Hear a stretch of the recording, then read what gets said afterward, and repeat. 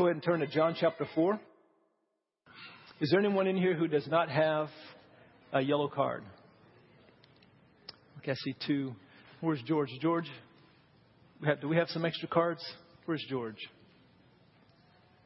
Okay, raise your hands again. You don't have one either? Let me check and see if we have extras.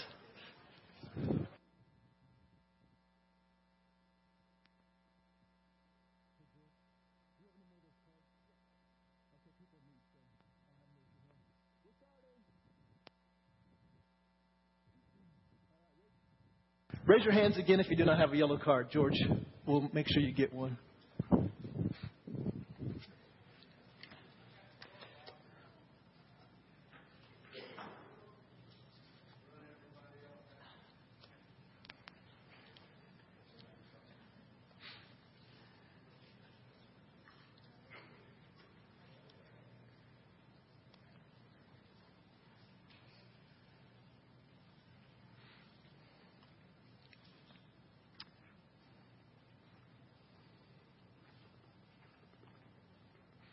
Does everybody have one now? Raise your hand if you don't. Amanda up here.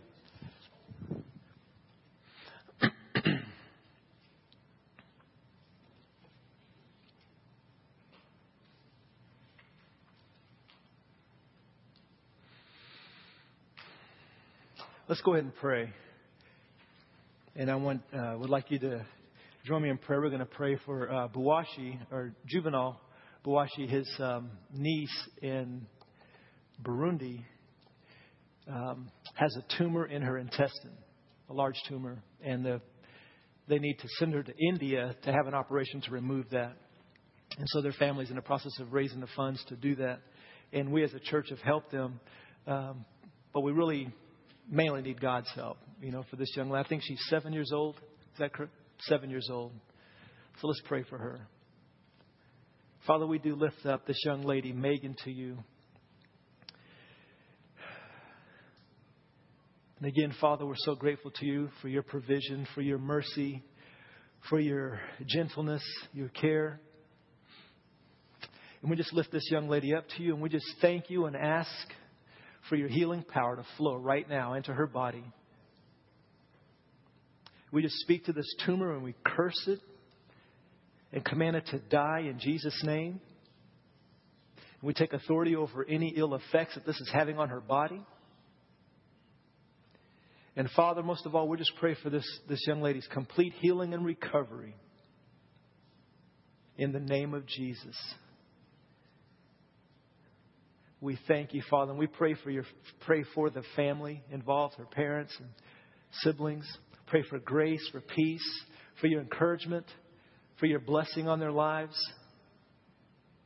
And we thank you, Father, for your intervention, your strong and mighty intervention in this family in a wonderful way. And we pray that it would be in such a way that you would be glorified, that Jesus would be lifted up, and people will be amazed. And they'll be able to tell the story of this wonderful miracle of how this young girl was healed. In Jesus' name. In Jesus' name. And Father, we come to you this morning. And again, we yield ourselves to you. We thank you for your presence here. We thank you for just the wonderful things you're doing in our midst. And Lord, we want our hearts to be open to you. I pray for conviction, oh God. And I pray for the gift of repentance. That, Lord, in whatever ways that our lives are not in line with you, that we would turn from our selfish, self-centered, wicked ways and turn to you, Father, and follow you. So we give you honor. We bless you today. And Father, let your word speak to our hearts and convict us in Jesus' name. Amen. Amen. All right, we'll get to these cards in a little bit. But today I want to talk about 6 reasons why we need to reach people with the gospel. 6 reasons. I could think of a whole bunch more. But today we're just going to go over 6. Number 1 reason that you and I need to reach people with the gospel of Jesus Christ. Number 1 reason is because if we don't, then the linebacker will get us. And we need to keep that in mind. Number 2, the reason why we need to reach people with the message of Jesus is because Jesus wants them. You know, the story, the good news, the gospel that we read in the New Testament. You know, for God so loved the world that He gave His only begotten Son, that whosoever believes in Him would not perish but have eternal life. It's an old story, but it's a good story. And Jesus is passionate about people.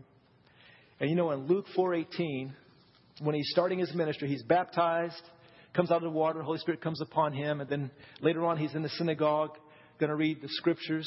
And He reads, Luke 4:18, it says, "The Spirit of the Lord is upon me because He has anointed me to preach the gospel to the poor.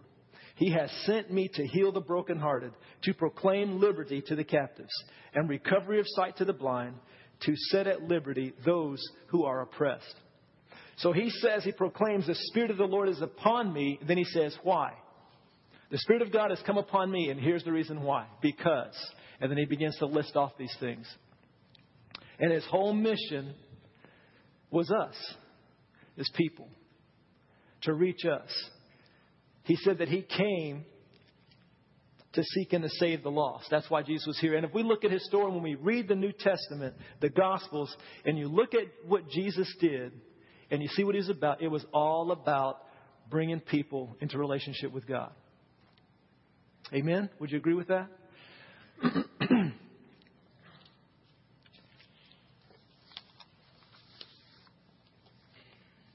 In Luke 19, verse 9 says, Jesus responded, "Salvation has come to this home today, for this man has shown himself to be a true son of Abraham. For the Son of Man came to seek and save those who are lost." It's the story of Zacchaeus. Jesus is coming into town, and Zacchaeus hears about Him, so he climbs up in a tree to get a view of Jesus.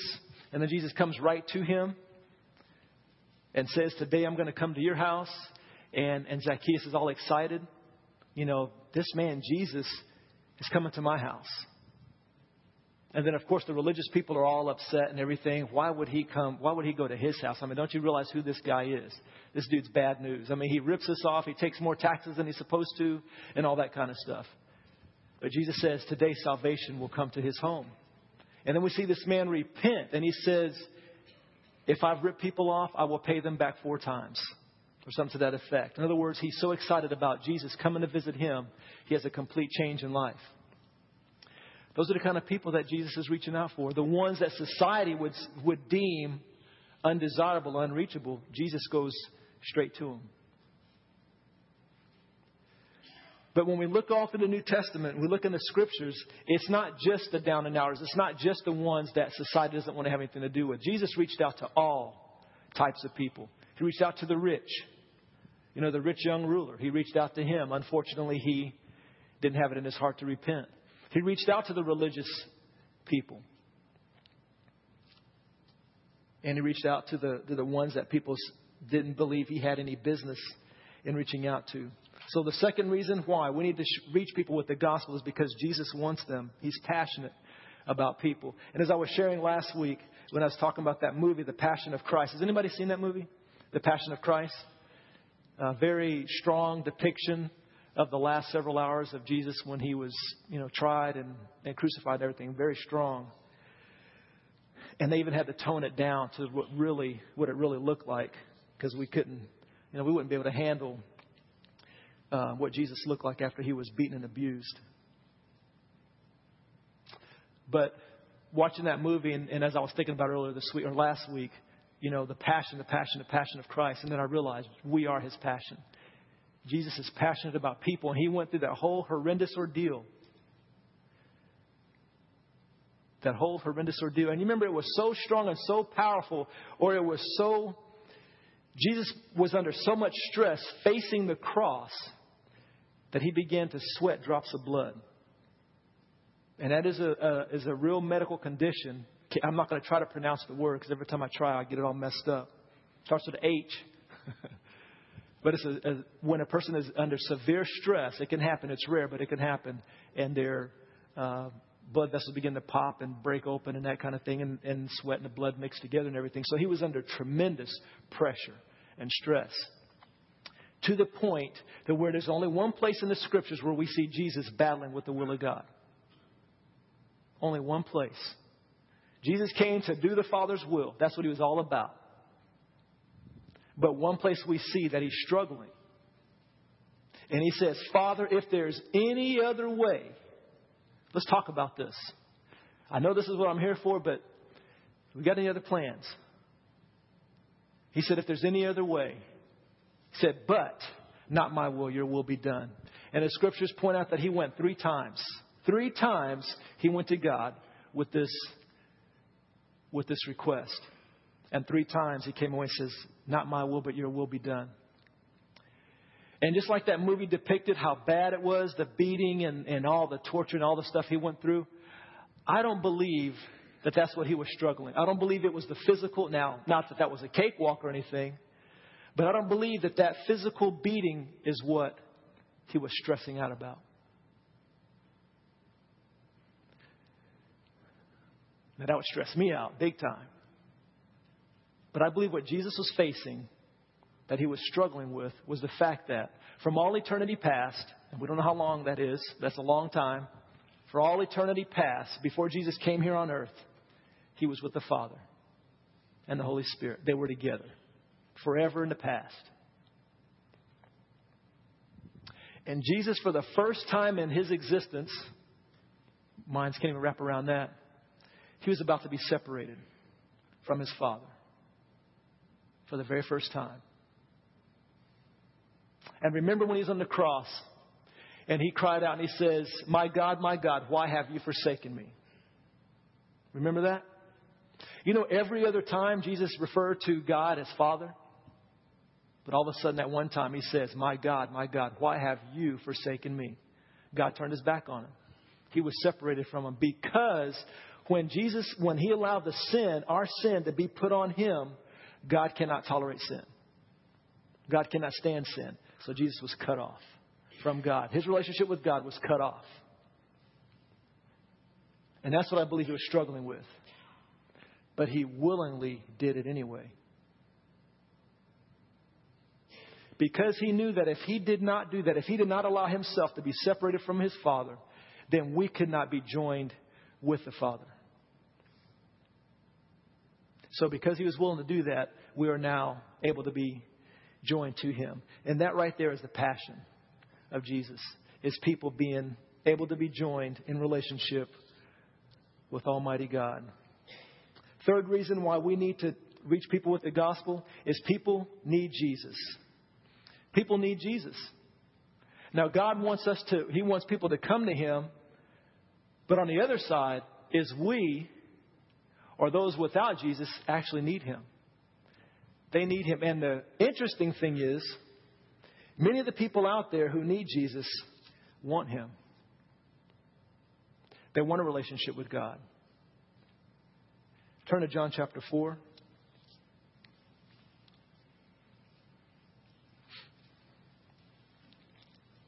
Very familiar story. The woman at the well. When the disciples are gone and Jesus goes to this well and he meets with this Samaritan woman. He begins to talk to her. He says, hey, would you give me a drink? And he's dialoguing with her and she's kind of perplexed because Jews and Samaritans didn't really have any dealings, especially a Jewish man and a Samaritan woman. That was a big no-no. And so she was shocked that he would talk to her. And he was asking her for a drink. Well, anyway, they start this dialogue and everything. And then all of a sudden, because of word of knowledge, she realizes who he is. Whoa, because he says, tells her about her past. So she begins to be amazed at that. And starting in... And then so she leaves and goes into town to tell all the people. And so Jesus is standing there. And then it says his disciples see that he's talking to this woman. They're amazed and like, what is he doing? And then verse 34, Jesus said to his disciples, my food is to do the will of him who sent me and to finish his work. Do you not say there are still 4 months and then comes the harvest?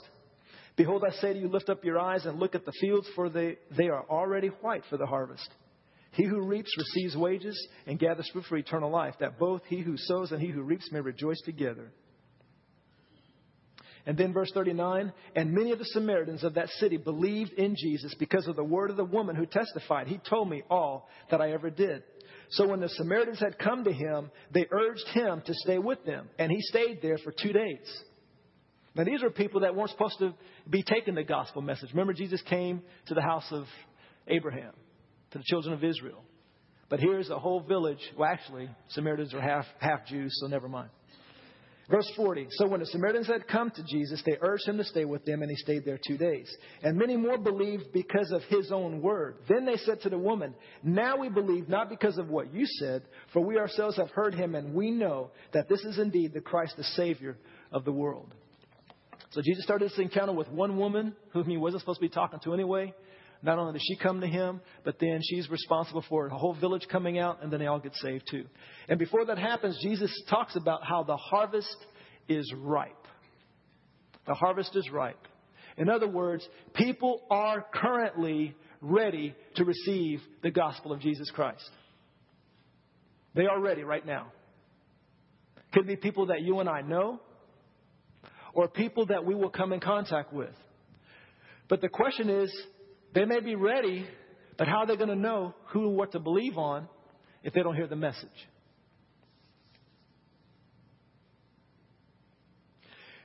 Unfortunately, we have this thought, I sure did for the longest time, that people who are not Christians are hostile towards the gospel. Now, there are those out there that are hostile to the gospel message. But we can tend to think that everybody is. And so we're afraid to reach out and even dare or attempt to witness to people because we're just afraid of rejection, that everybody's going to reject us. And I found that the majority of the people that I talk to don't necessarily get saved, but they're open. Matter of fact, I've been amazed at how open people are to the good news. When I first became a Christian and I was here in Stillwater going to school at OSU.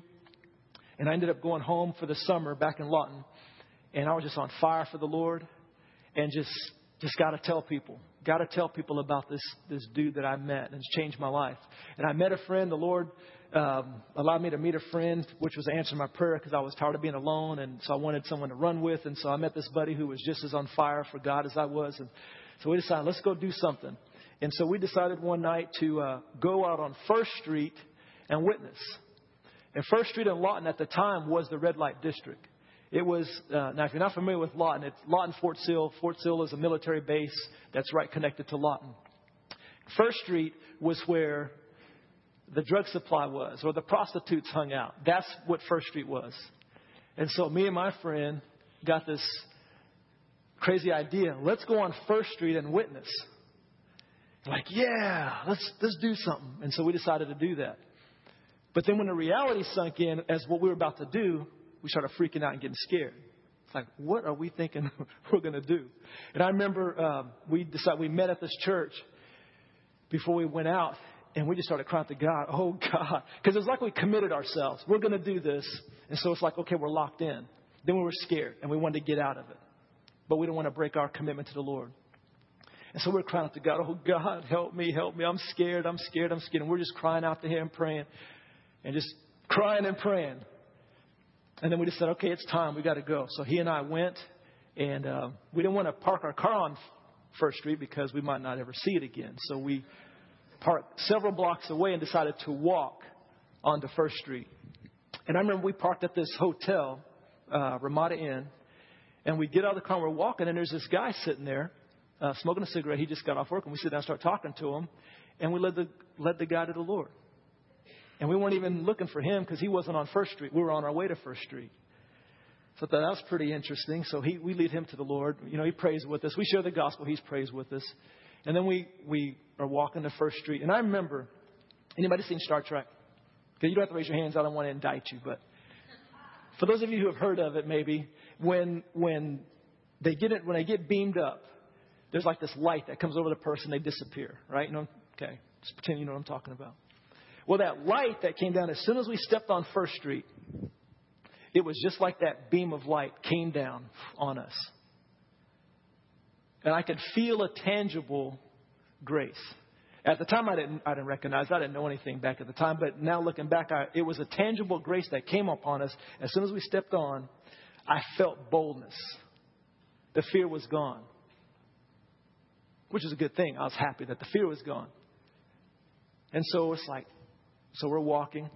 I remember the very first, just like the enemy, to try to intimidate. The first person we came upon, his name was, it just went out of my head.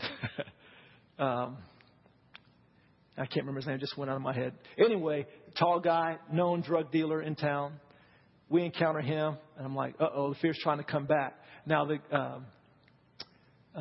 Jonathan, the guy who was with me, he wasn't around Stillwater, or from Lawton. Every time I say Stillwater, I mean Lawton. Okay, I'm getting those confused. Lawton, Oklahoma. He wasn't from there. I was. So I knew who this guy was. He didn't. I'm like, oh, no. And so we're walking towards him, and I kind of walk and step behind Jonathan. And those of you who are used to the old Incredible Hulk, Lou Ferrigno, remember how big he was? That's what Jonathan looked like. Just like Lou Ferrigno. So I felt a little secure hiding behind him as we're walking. Anyway, he walks up. We're approaching this guy, and he hands him a tract and says, he reaches out to hand him a tract and says, Jesus loves you. And the guy looks at him, and he takes a cigarette out of his mouth, and he puts it out on Jonathan's shoulder. So I really stepped back behind him. I'm like, it's about to happen now. Because I'm thinking, okay, this guy that I'm with, he's a Christian and all, but I think he might set his Christianity aside for a few seconds to minister with hands laid upon. And, that's what I was thinking about to happen. Thought, it's about to go down now. And he looked at his shoulder and looked at the guy, and he says, Jesus loves you anyway. And then the guy just let out a bunch of cuss words, blanking, and then he went on. And I looked at Jonathan. I said, does that hurt? Because I thought supernatural strength, God protects him. Then I thought he was going to say, no, I didn't even feel it. I said, did that hurt? He said, yeah, it hurt. So anyway, so in spite of all that, in spite of the pain, we kept going. So we're walking along the streets and having fun. Remember, the fear's gone. And after that happened, the fear that tried to grab us left. So we're walking and we're passing our tracks, talking to people. And now what we did, I would not recommend. It wasn't the wisest thing, but I believe God, He knew our zeal, our intentions, and our passion for Him, and He had many angels surrounding us. God said, watch my kids. They're being crazy right now. But anyway, so I knew we were protected. We were walking in bars, laying tracts on the tables. It was so hot, everybody was outside, so the bars were empty. And so we're passing out tracts. And I remember walking up to this guy, and he's doing something with this other guy. And I walk and I said, excuse me, sir. And he turns to me and I said, just want to let you know that Jesus loves you. And I want to hand him a tract. And he looks at my tract. And one thing we did is we had Bibles with us about this size on purpose. I didn't have a little pocket Bible. I wanted people to see what I was carrying. Because I wanted them to know I wasn't a police or I wanted them to know, hey, I'm a man of God. Respect me. Don't kill me kind of thing. So we intentionally had good-sized Bibles. So he looked at my tract. He looked at my Bible. And he looked at me and said, can't you see I'm busy? And I looked. I was like, oh, it was the middle of a drug transaction. He was trying to sell drugs. I said, oh, I'm sorry. I'll be back in a minute. I'm thinking, oops, about to get myself hurt. So anyway, we're doing this, walking around. And later on that evening, that guy and a friend that I hadn't seen since elementary, name is Eddie. I met them, but I had those guys with me in a circle, and we're praying. And I said, can I pray for you guys? They didn't give their lives to Jesus tonight, but they let me pray for them. Of course, I prayed the blessing and the love of God all over them, this drug dealer and this other guy. And then we cross the street. We separate because we realize we can cover more ground if we separate. I wouldn't recommend that. But we separate. And I'm walking towards these people. They're, drinking beer, sitting on the car, talking, carrying on, that kind of thing. And as I approach them, this one guy, they see who I am. They see what I have, a Bible. And so this one guy gets in front of me and starts cussing me out. We don't want to hear that, blankety blanket, all that kind of stuff. And it kind of stopped my tracks. I don't know what to do. But the people behind them, they kind of backed him off and said, leave him alone. We want to hear what he has to say. And so he kind of backed off. And here I am. I have my Bible, and I open up to Luke chapter 15, the prodigal son. And I said, hey, can I share something cool with you guys? They're like, yeah, let's hear it. And I began to share the story of the prodigal son, how, the son left, went crazy living, lost all his money, and then how the father welcomed him back. And I said, just like this guy in here, I said, God loves you so much. And I don't remember everything I said, but He wants to have a relationship with you and all that kind of stuff.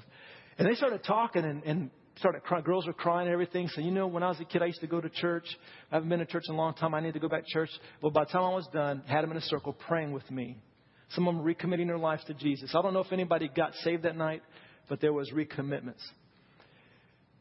And it was a very interesting, exhilarating, scary, fun experience. But here's my point in this story. I was right there in the middle of bad, what we consider bad. People we'd consider don't want to have anything to do with Jesus. And yet they were wide open and hungry. Even in the midst of their sin, the midst of their fun and all that kind of stuff, they were listening. They gave me permission to share the message with them. And even since then, going out, many of us have done treasure hunting, done all kinds of different evangelistic type stuff. And my experience has been the majority of the people, I'd say maybe 85%, are open and eager to hear. Now, I won't say 85. I want to say close to that percentage. I pray with and they get saved. But people are open. They are open to the gospel message of Jesus Christ. And so when Jesus said the harvest is ripe, it is white for the picking right now. You remember later on, Jesus taught, he says, pray to the Lord of the harvest that he thrust out laborers. Remember that? He told them to pray that, and then he lines up and he sends them out. God's heart is for laborers, for people who will say, you know what, God, I don't know how to do this thing effectively or right, but I'm willing to reach out however I can. People need Jesus. Not only is God passionate about people, but people need him. I remember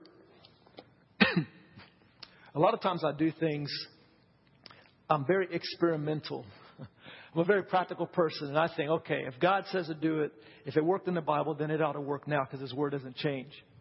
And so I'll do things to see how it works and everything. And I've, approached people in Walmart or Lowe's or Home Depot or whatever and got to pray for people and see them get healed right there on the spot.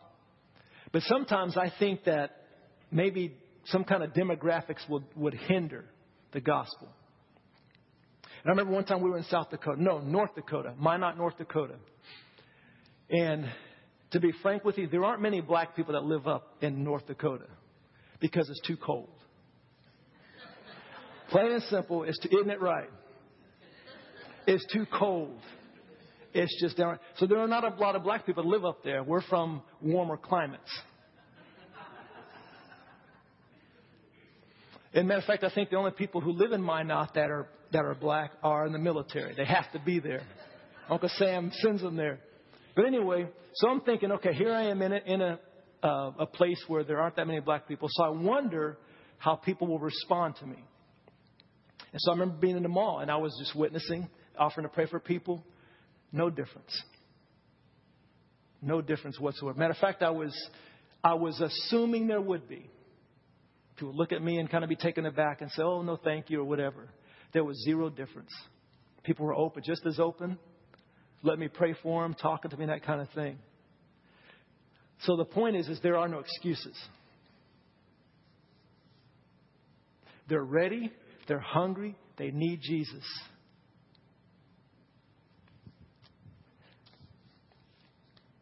Number 4, the fourth reason, this is true kingdom business.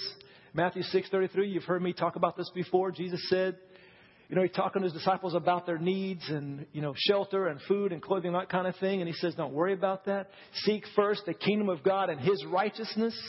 Put God's interests first and all these things will be taken care of. The needs that you have will be taken care of. Just put God's business first. Reaching out to people with the gospel is kingdom business. So if you want to know, what's kingdom business about? How do I do that? Sharing the gospel with people. Reaching out to people. Reaching out to people with the good news is kingdom business. Number 5.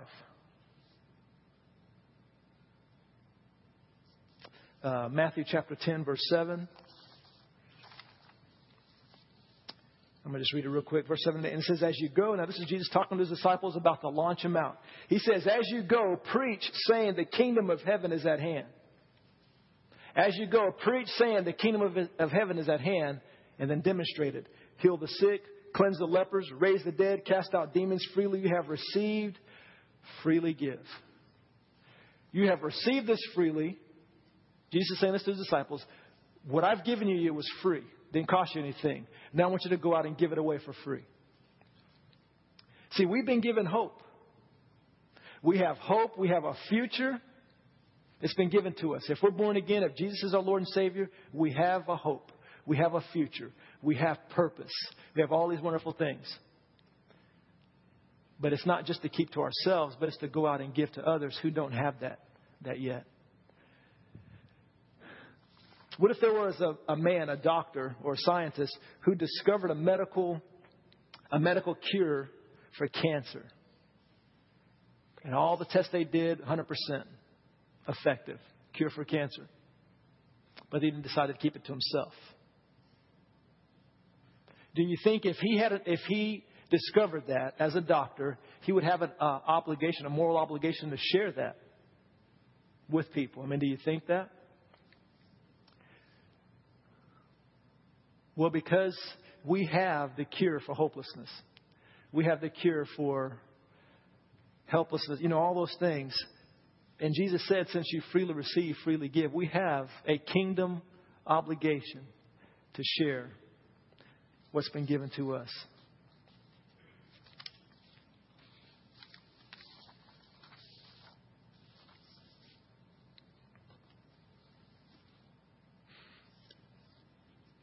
I'm going to share this last one, number 6.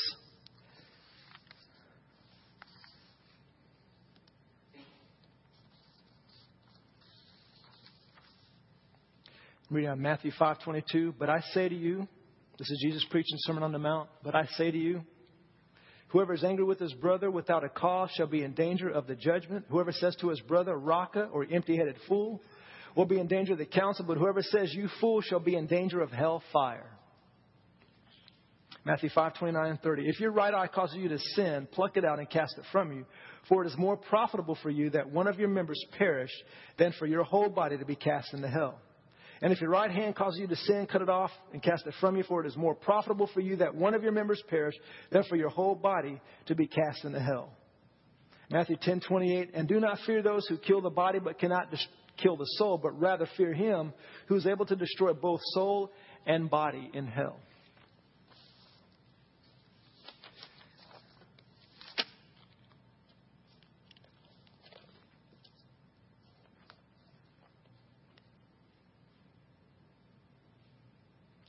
Revelation chapter 20, verse 11.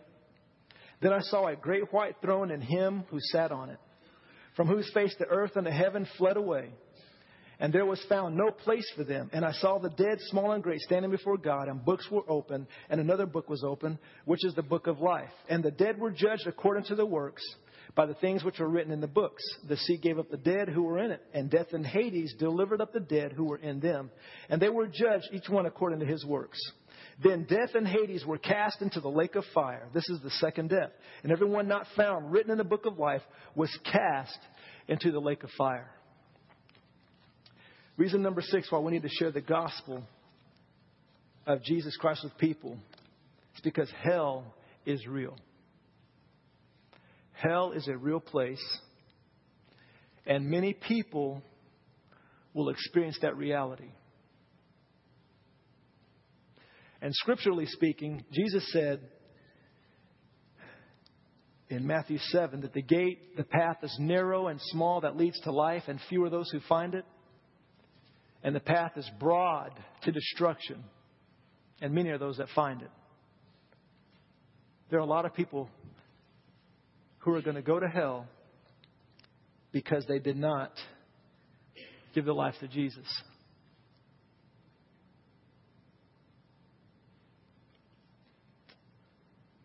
Hell is a reality. I want to go ahead and show this video clip, and we'll talk about it.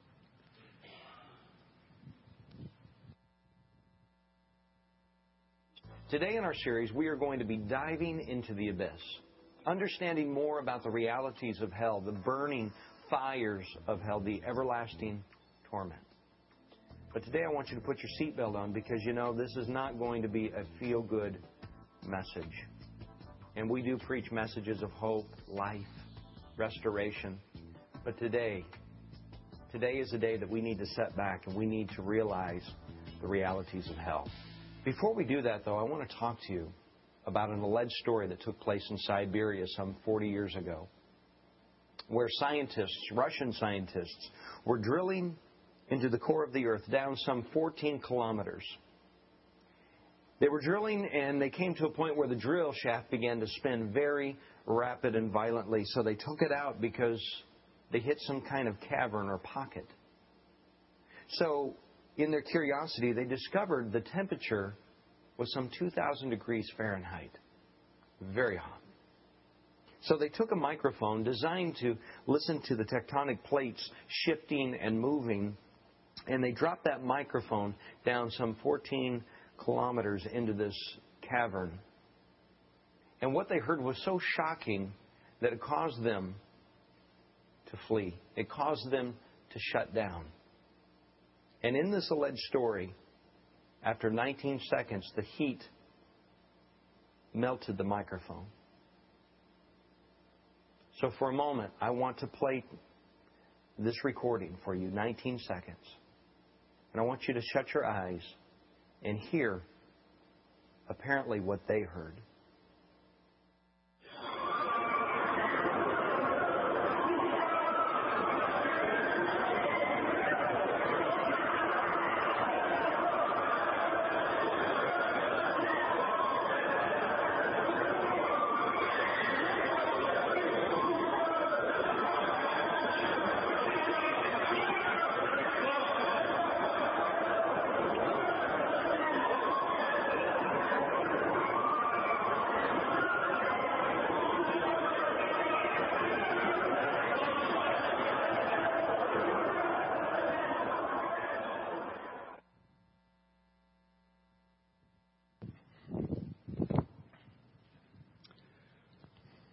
I came across this a while ago, and I want to say that if you go on the internet and you look at this on YouTube, that there's controversy surrounding this.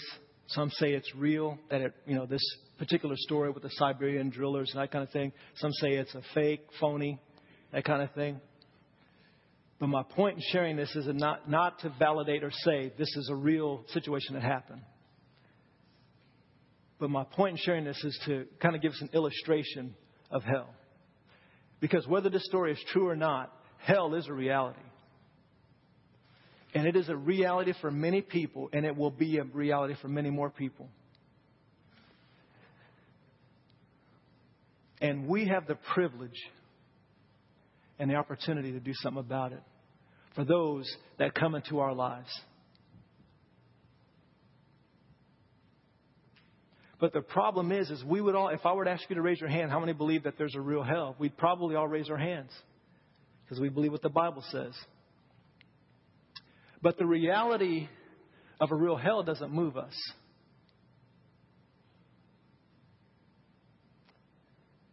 Because what happens is in our society and in life and everything, we get so numb to things because we get so focused on our reality. My job, my bills, my children, my this, my that. Not that those things are not important. That's not the issue. But it's that we get so clouded in our thinking that we forget what the true reality is. The true reality is eternity. The reality we're experiencing right now is very temporal. 100 years from now, none of us will be experiencing this reality anymore. But 100 years from now, a person in hell will continue to experience that reality forever and ever and ever. And the problem is we need to recognize, God, my heart has gotten so hard, I don't really even care about people anymore. It has not moved me that if someone's going to die and go to hell, and it may be someone I know.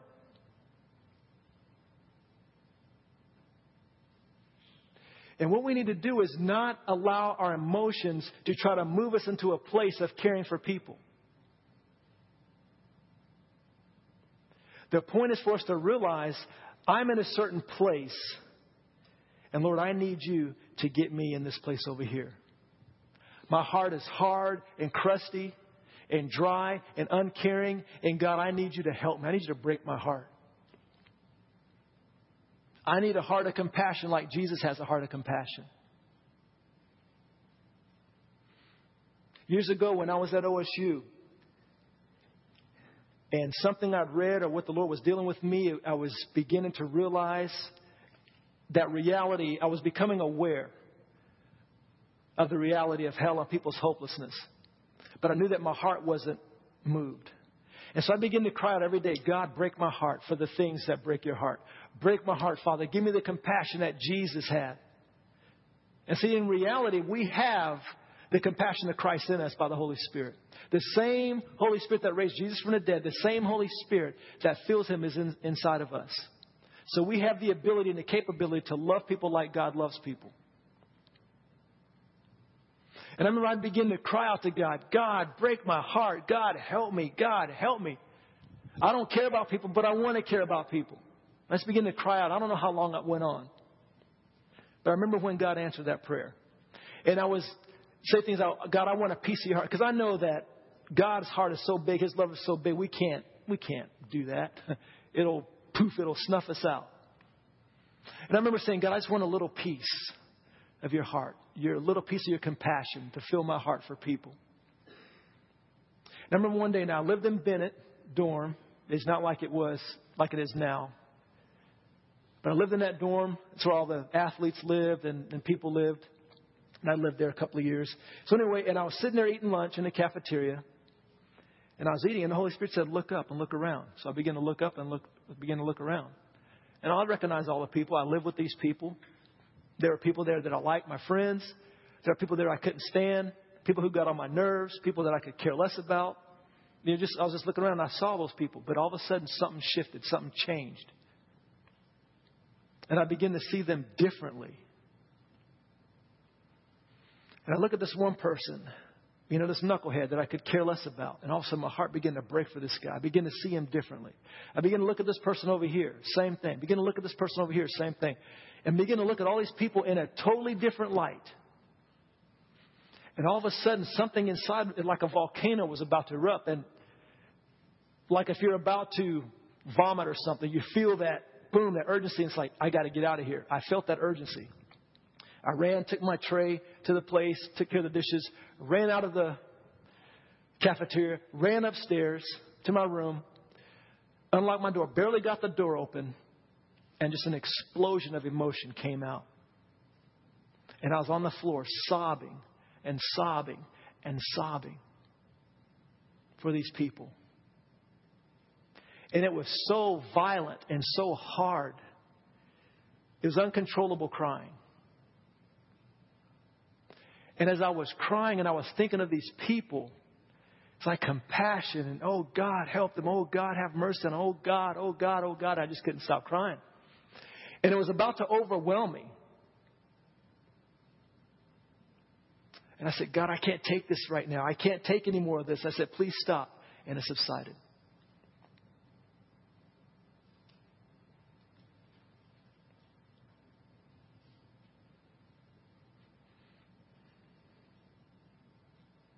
Unfortunately, since that time, my heart has gotten cold, calloused. I could care less. That kind of thing because of the cares of life, the desire for other things, the deceitfulness of riches, all that stuff that the world throws at us. I've fallen victim to that. I'm not immune to that. But I've over time come to a place, and I'm at that place now, where I say, God, I need you to break my heart. God, I want my heart to ache and break for the things that break your heart. And we know that's people. It's people.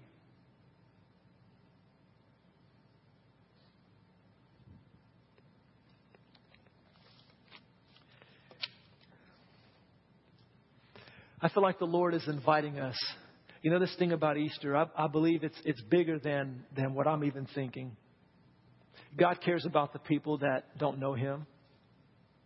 People that He's wanting to reach them, but God cares about His body, His church. He cares about us. And He's not wanting to put us aside so that He can reach the unsaved. He's wanting to build us up, minister to us, bless and strengthen, encourage, and make us strong so that through us, He can reach a lost and dying world. His heart is for us. His heart is for us. And if you need proof, just see Jesus hanging on that cross.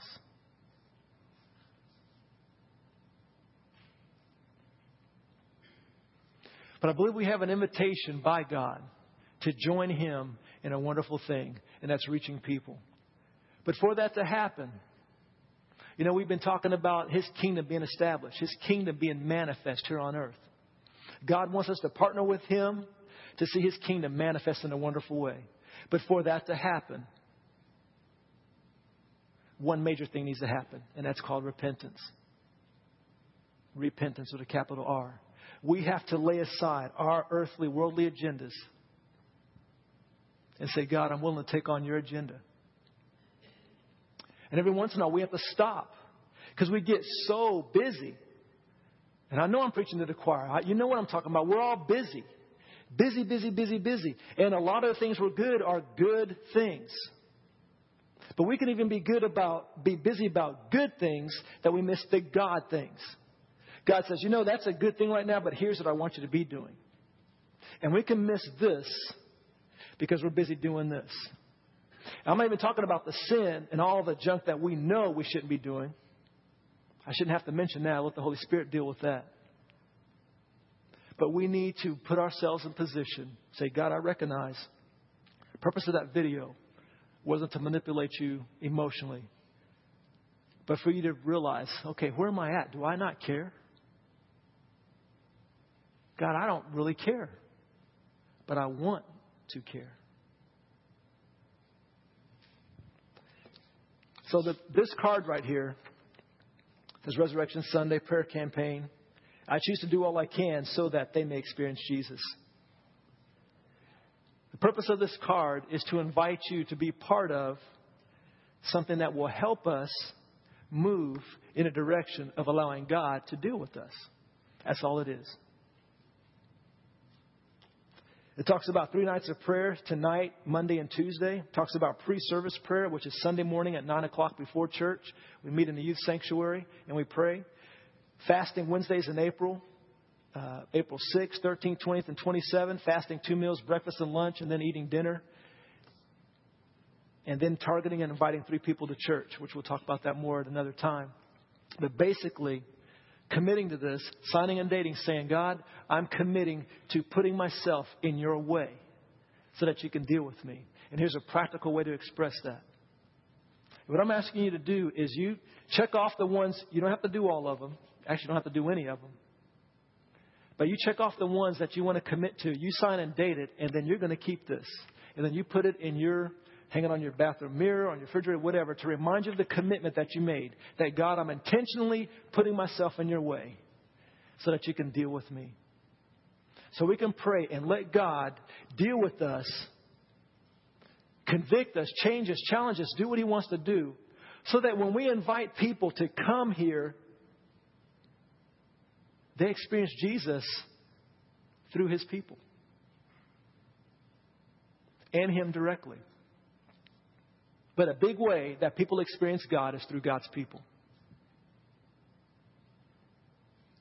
Let's stand.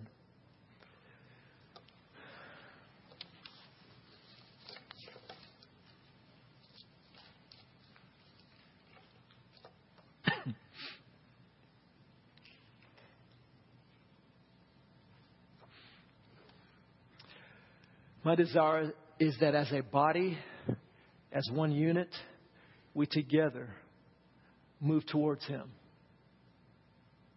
and seeing His kingdom established. We're looking at Easter Sunday as a time for this to converge. And so I want to invite you to be a part of that. If you can come out tonight or Monday night or Tuesday night, come and join us for prayer so we can ask God to break our hearts. Let's pray.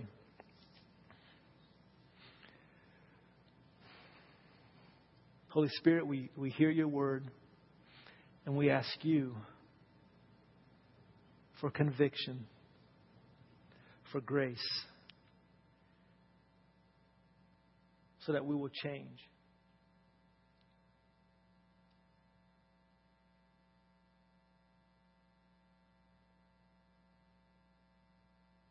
Father, I thank you that for what you are doing in us and through us.